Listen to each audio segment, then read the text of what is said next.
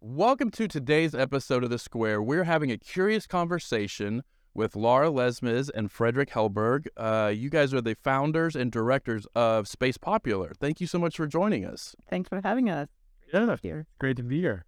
I have so many different questions that I kind of want to jump in with, and looking at just the broad base of work and the creativity. But before we get into that, I have to know a little bit more about your why. So, Lara, why don't you tell us, what is it about being a designer and what you do that is fulfilling versus any other job out there? I guess it kind of just happens, and you cannot imagine any other way of going about your life. We both started through teaching, and I must say that was just really interesting from the point of view of having to communicate and work with others. And I think from then on to running a studio, it sort of felt quite a natural transition. Now we do both things in parallel. But yeah, having the possibility of pursuing the research on the things that interest us, and even with all the difficulties running our own studio, is incredible.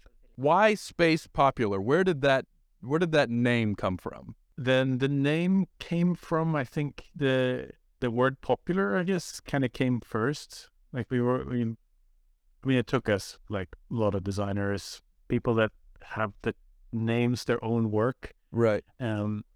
Took us 2 years, I think, to arrive at not to say that this name is so great, but I think it started with the idea of thinking about what's the most important part of the work.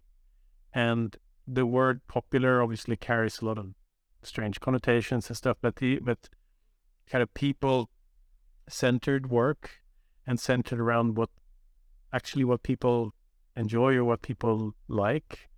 And to have that in the name, we thought would kind of focus the attention on not necessarily try to not be elitistic or not be kind of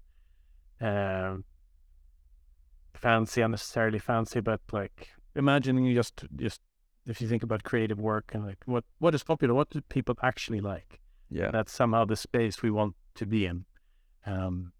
But it actually, I think Lara arrived first at the acronym SPOP, which we try to use as much as we can, because you can apply it to anything. Should we spot it or spoppy or? I love that.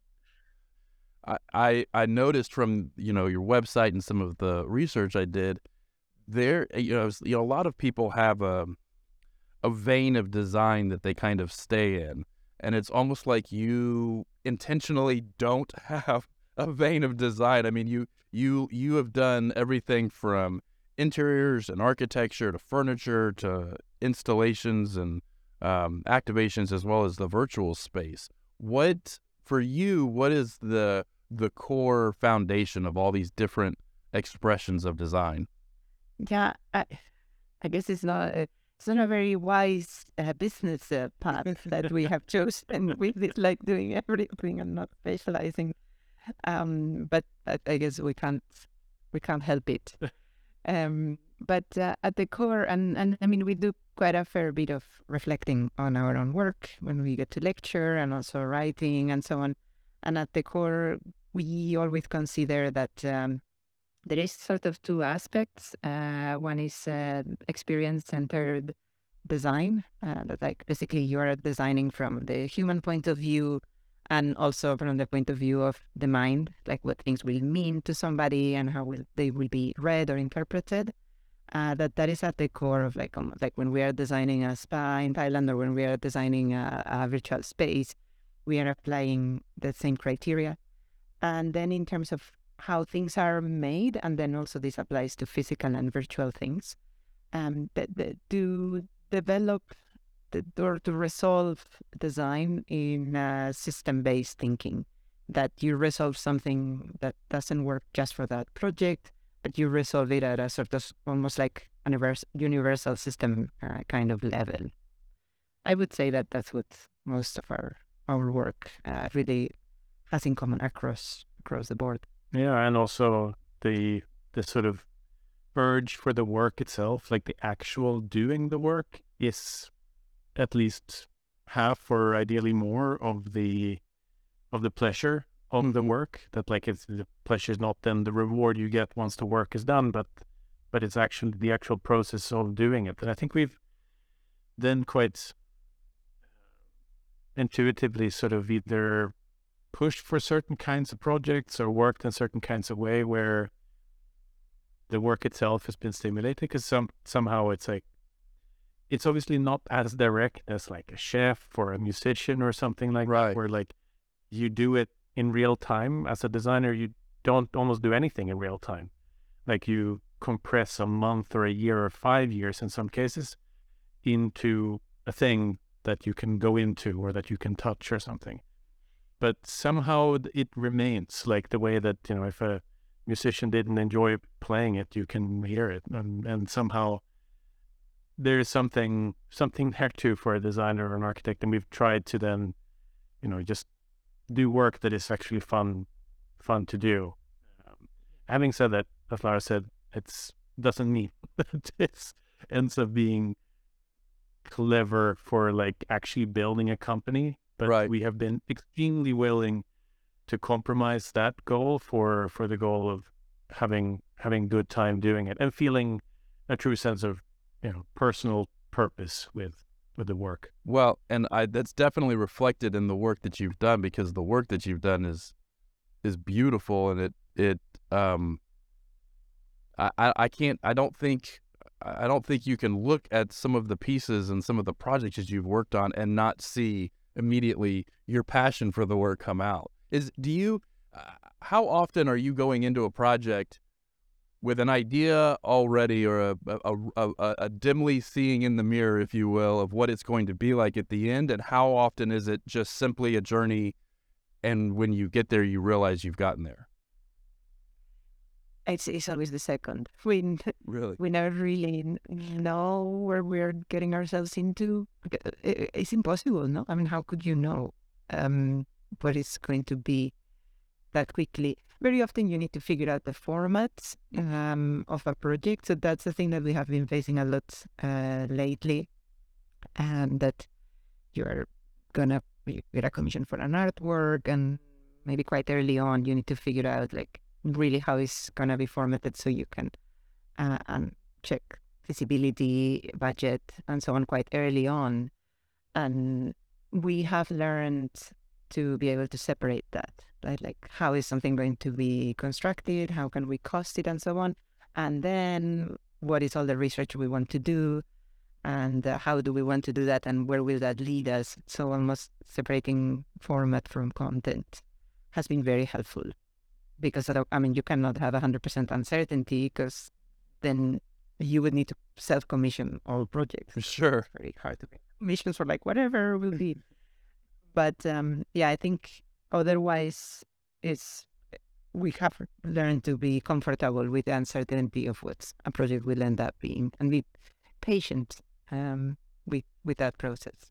So what is that process? Because it's incredible to hear you say patience, because I think patience gets overlooked so often in the creative process. Patience is often the last thing people want, whether you're on the client or the artist side. What does your inspiration process look like? How do you get inspired? How do you follow through in a project to get to an end work? Yeah, I think at least some of that probably comes from having studied architecture. I mean, like, architects quite often have, out of necessity, an enormous amount of patience. Mm-hmm. Due to the fact, I mean, many other professions too, obviously, where it takes a long time to realize something. And with the actual work itself day to day can be extremely tedious, and it's difficult to see how the thing you did this month fits in with what it's actually eventually going to be. And I think that also reflects in the way that people, architects, talk to each other, the way they listen to each other. And like, the most boring thing in the world can be an architecture lecture, and you have hundreds of people sitting listening with with an incredible amount of patience. So I think probably that kind of connected with the longevity of, or sort of the length and the span that designers generally, but again, coming back to just thinking about the way an architect might have to think, that a lot of the inspiration often comes from thinking quite far and wide. Like a lot of the research projects that we have been working on that are kind of semi-self-initiated, or comes from commissions from museums or galleries that deals with research looking at the future of spatial experience, looking like 50 years into the future, where actually a lot of the inspiration comes from imagining being there, if we live that long, and seeing how the work we're doing now either has relevance or influence, or not even that, but just kind of thinking about these much longer time frames actually is really inspirational for even the day-to-day work that might be might not always be super fun all the time. Yeah. What's the collaboration like? How does that work between the two of you? Yes, I think that when you work with someone who's also a part of your life, even more than a coworker would be, you find other ways to communicate, which is both good. Like, I think we have a working method, as when you hear stories of Charles and Ray Eames or other like life and professional collaborators that found ways to exchange ideas that go beyond the usual kind of communication methods. It's both good and bad, because in the end, the communication can be extremely fluent, and you can like exchange ideas in ways that you can't with other people. But it also means that like the communication with people outside of that little partnership, that by necessity needs to find another language. Right. And that's something that we're still learning. And as you mentioned, is complimenting us, which we really appreciate, on the range of projects that we've been doing. A lot of them are getting bigger and bigger, especially the ones that are sort of artworks or driven more as kind of working with collaborators from galleries and museums, solo commissions where collaborations go to musicians or people in film, performers. This kind of collaboration communication systems, kind of are evolving, which is actually really exciting. Are there projects that stand out? And I realize I'm a little bit asking you to pick a favorite child here. But are there projects that stand out to you, either because of the inspiration process or what it means to the community around it, or it allowed you to try a different technique? Are there projects that stand out to you as, I won't use the word favorites, but let's call them milestone projects for you? Yeah, I guess. I mean, I love some of the competition work that we did, even though those were unrealized. But I guess, it was a big moment was building our first building, which was here in Spain, in Valencia. And that was, we loved that one because of the whole process itself, especially the construction process. That was the brick vault house? Yes, thank you. And we worked with the craftsmen, and we established very long-lasting relationships with craftsmen with whom we continued to do research and like potentially some projects on the pipeline on that regard. That has been very fulfilling. And I guess then as well, a virtual project, Arquia, for Fundación Arquia here in Spain as well, was very fulfilling in the sense of, it was this virtual conference space in 2020. And it was incredibly fulfilling to be able to deliver something like that at that specific time. And something that, no one would have. It opened during the pandemic, and that's why they did it through a virtual platform.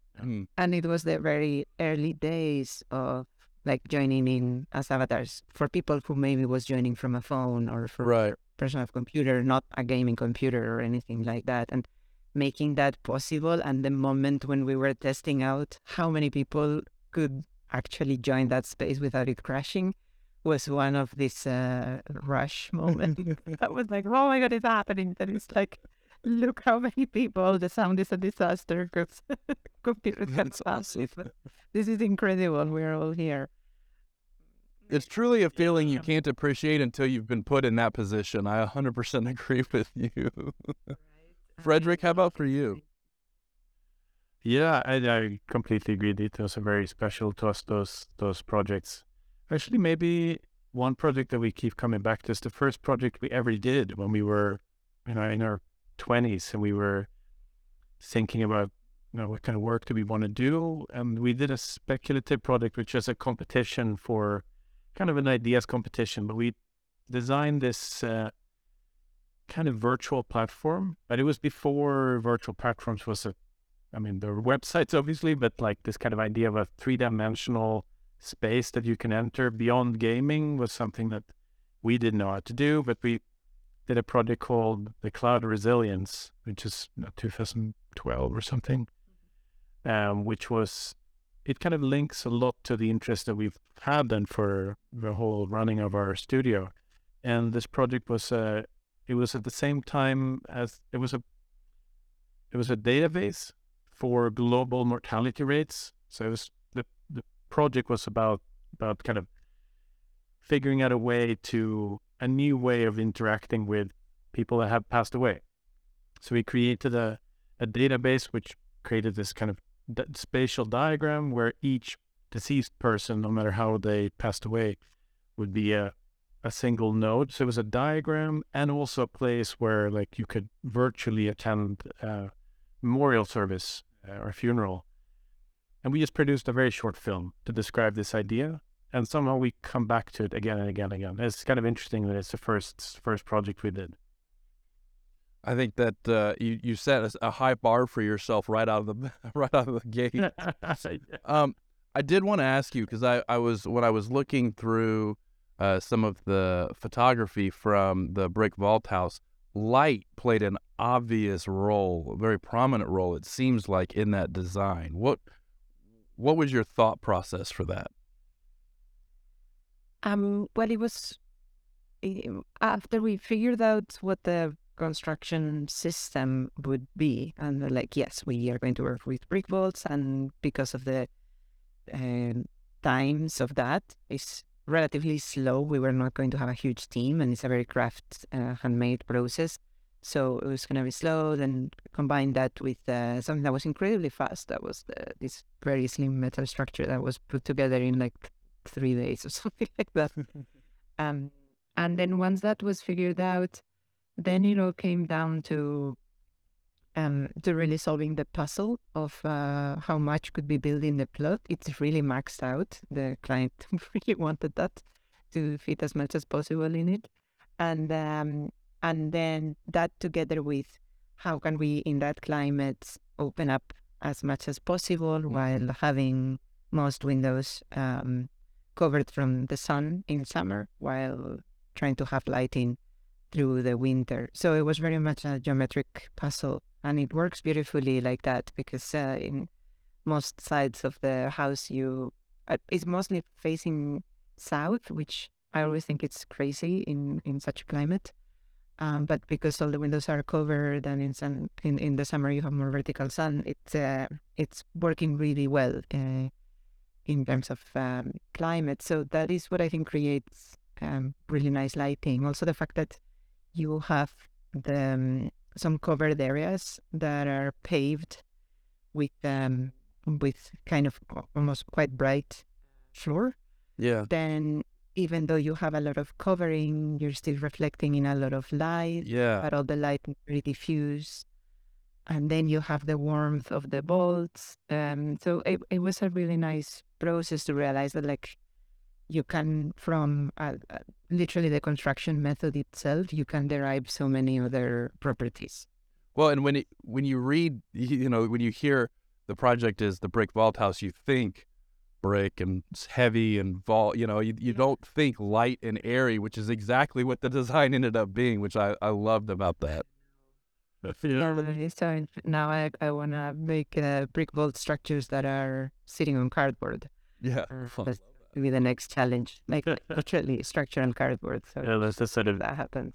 dream project. I mean, these brick vaults. I mean, most people don't really know the backstory. It's really, really interesting, actually. It's this technique of kind of interlocking brick vault systems actually comes from this part of Spain, and it was really kind of mastered by this guy Rafael Guastavino. Well mastered. He was the clever guy who took it to the US and patented it. Oh, there you He go. was from Okay, the fair part of enough. Spain, and he went to the US, and actually most of the sort of, or a lot, hundreds of them, like train stations, civic buildings, Boston City Library. all around the US, especially on the east side, are built by the Spanish architect who worked with this very specific brick vault laying technique. And the very unique thing is that you can make it extremely thin. Like usually when you think of a brick vault that's load bearing, you think be really big and thick. Right. This is extremely thin, and it doesn't require any scaffolding as you're building it, which is, we were really, really keen on the fact that you could build something like that where, and normally if you do either a concrete construction or a brick construction, Right. you need to build a building before to build a building on. Yeah. Formwork. And in this case, the actual building itself was the formwork. Yeah. And which is it's so exciting to think. What was the scaffolding more than the... And these vaults are 6 centimeters thick, so they are very light. You can helicopter them in fact. Has been done in Cuba. Yeah. Very interesting experiments. We could do a whole other conversation on that. Yeah, exactly. So I guess I'm curious, again, with the broad base of projects that you've done, is there one that you haven't done that you were super keen to do?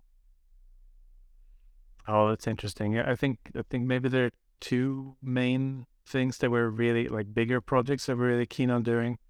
And with our work with virtual spaces and virtual architecture, we've done a lot of research and writing and work with universities on the question of civic spaces or public spaces that are virtual. And we're not alone in this. There's a lot of groups and organizations that are working towards thinking about what does it mean to have a public space in a virtual environment. And I guess they kind of to be either involved or in some way in the sort of building of virtual urbanism in the more public sense of the word is like really a project that it will happen in some way or another. And we're just kind of dying to be involved. Basically, like, at the moment, the virtual environment, or the immersive internet, as we choose to call it, most people call it the metaverse. We choose not to call it that.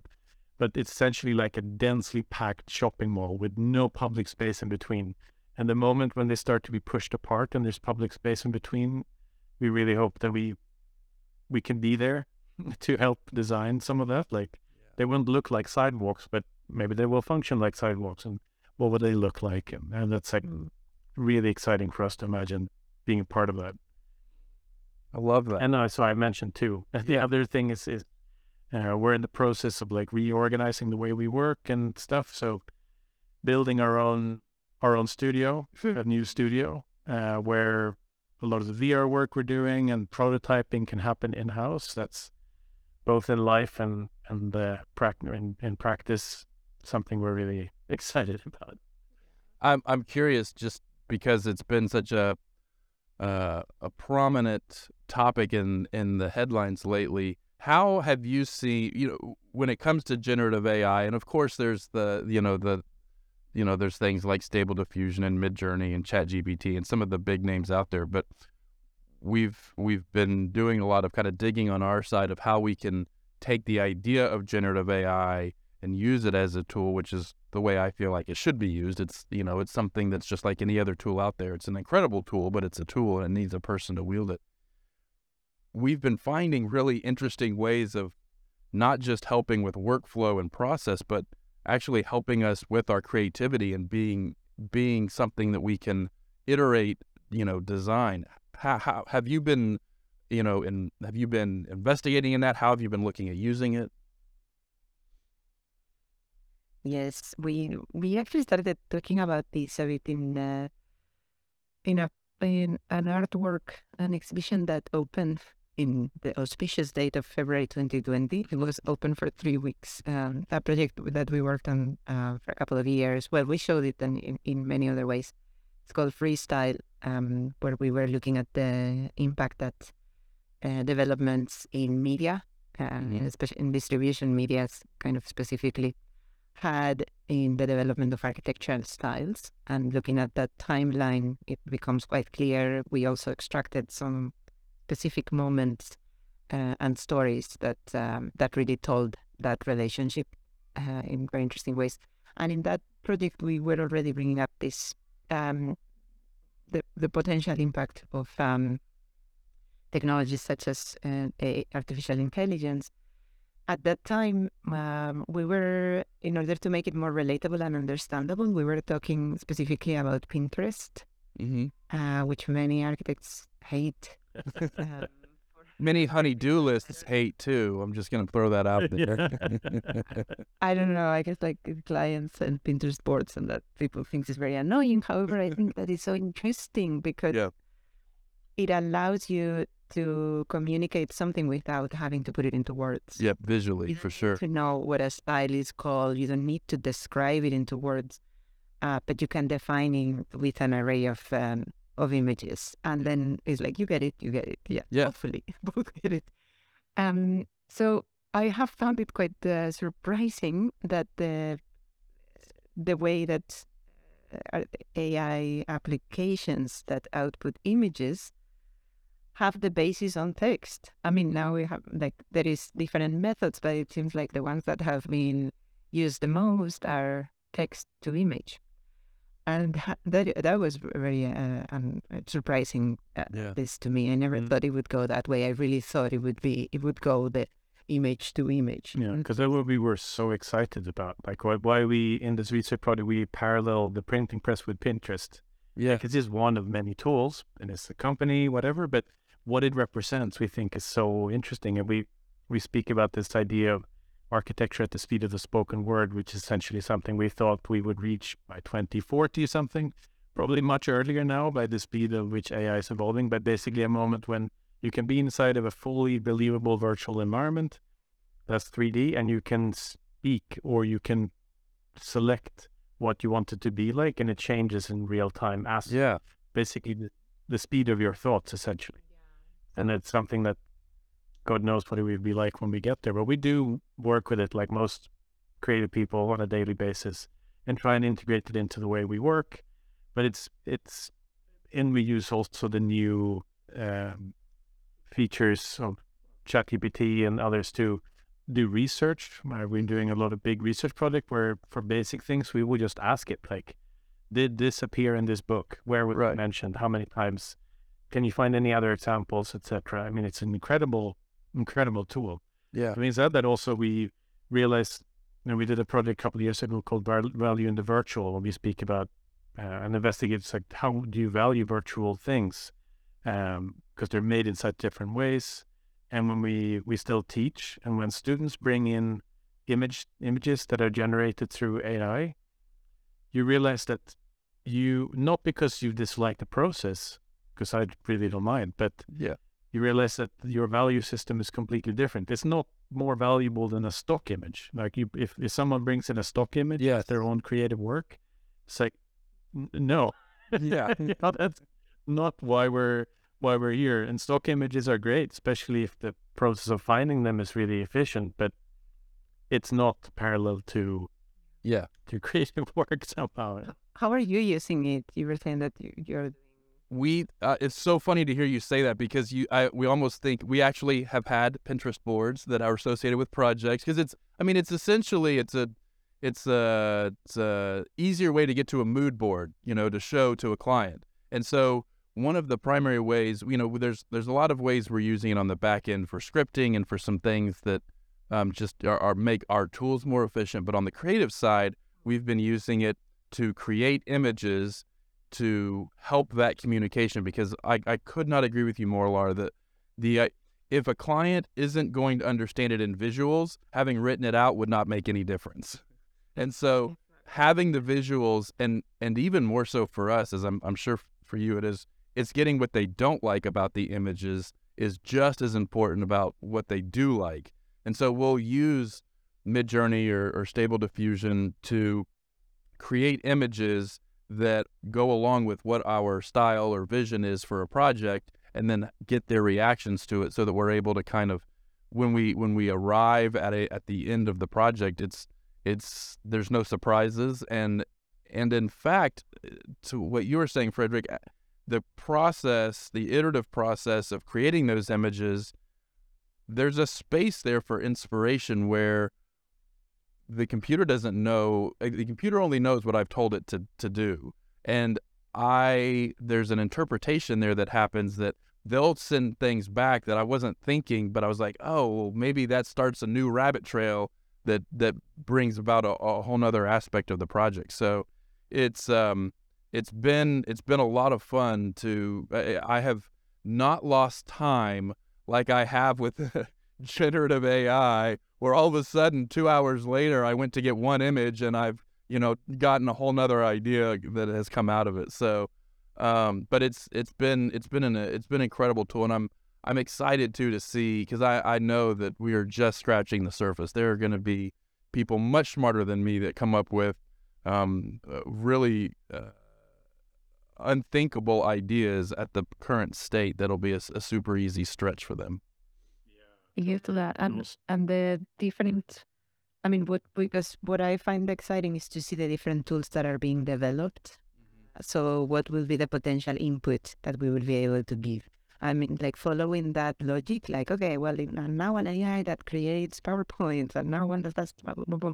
Yeah. Now what the prompt is what I find really interesting. I never expected that it would begin with text. Yeah. That would be the first thing. Now it seems to be making a lot of sense, and I think it has become a very beautiful process where it's like almost like you have to be a writer or a poet to like and crafting those sentences. Totally. My God. But then, like, what would be the other means of input? This kind of has like really opened my mind to like possibilities for communicating ideas, and the moment that we can feed 3D models, and how will we be, in which form, like what is the reading that it will make of that? I think that's fascinating. Well, there's a whole, I totally agree, and it's been interesting because we did a presentation not too long ago on generative AI, and just as popular, we remade profile pictures for all the people that were in the presentation, and just as popular as the profile picture, we made the creative choice to put the prompt underneath it, and we got just as many comments about the way the prompt was crafted as we did the actual image, because there's an art to it, and the way the computer weighs the different elements that you're giving it is really interesting. So I'm excited to see how that goes. It feels like the next frontier might be extraterrestrial spaces. Do you have any interest in doing things off-world?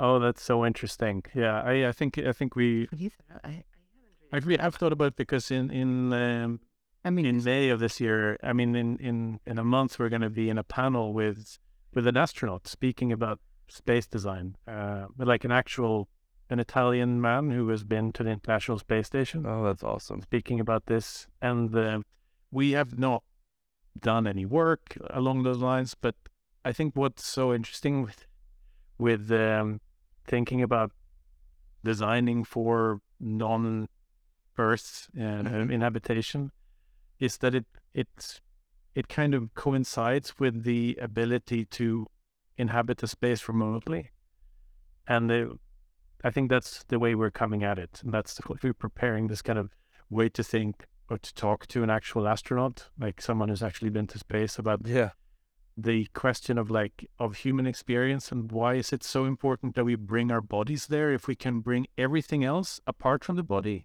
to a place? Because we do a lot of work with, what does it mean to inhabit an avatar? How much can you inhabit an avatar? Do a lot of research, and we, like the work that Jeremy Beals has done at Stanford, talking about what he calls homuncular flexibility, the fact that the human body can so easily accept other limbs than the ones we have, like a tail or a third arm, and thinking about all the possibilities of doing that. Clearly, it seems right now like the trajectory is to bring bodies to space, and not the minds, the senses, the other things. In space to us. Yeah. Yeah. So I think that that's something that we're really interesting, because it's pretty obvious that, you know, we're not going to stop trying to go to space. For sure. We're not going to stop trying to transcend and bring our senses beyond the bodies as we have. You know, like all the research been doing on media history, that's really so much technology is about, you know, extending the senses. So like, I think that's the way we're coming at it. I love that. It would be interesting, yeah. The thing is while there are definitely, you know, different needs and different external you know, circumstances for the design, the simple fact of the matter is it's still, like you said, it's a human experience. Like there still needs to be that expression of design, and you're human whether you're here on Earth or in space, and there's a greater opportunity to do different things there, but there's still got to be that common human shared experience. Yeah, no, I think it would be a massive thing also to anthropomorphize objects that we put in space. The fact that like the rover has a name and we imagine its limbs as I feel like the only reason why people today, I think they are interested in what happens with these things, that you can imagine it as a little body of some kind of mind or consciousness. And I think that's maybe where it will probably seem unnatural, but I think we'll start to really, really do that a lot with the things we send into space, so that we can keep our bodies on Earth, which I think is the only sensible thing to do. Yeah. That you can have like a pet in space. Well, I mean, like, you know, Just like something that you care for in space. Yeah. actually send robots with human shapes into space that will have names, and we can see what they do, and we will feel and that the purpose of going to space will be more connected with the necessity of imagining what it's like to experience it. If we can kind of overlay our own experiences onto human body. Well, I love it. I'm so thankful for the conversation and just getting to know y'all. I'm hopeful. Maybe when I get out to Spain this summer, I'll see if I can't find a way to get over to y'all's offices and we'll go grab some coffee or something. But thank you so much for being on the podcast today. Thank you so much for watching and listening. We'll have links below for all of the ways to experience Space Popular, as well as connect with Lara and Fredrik. And make sure to check us out next time.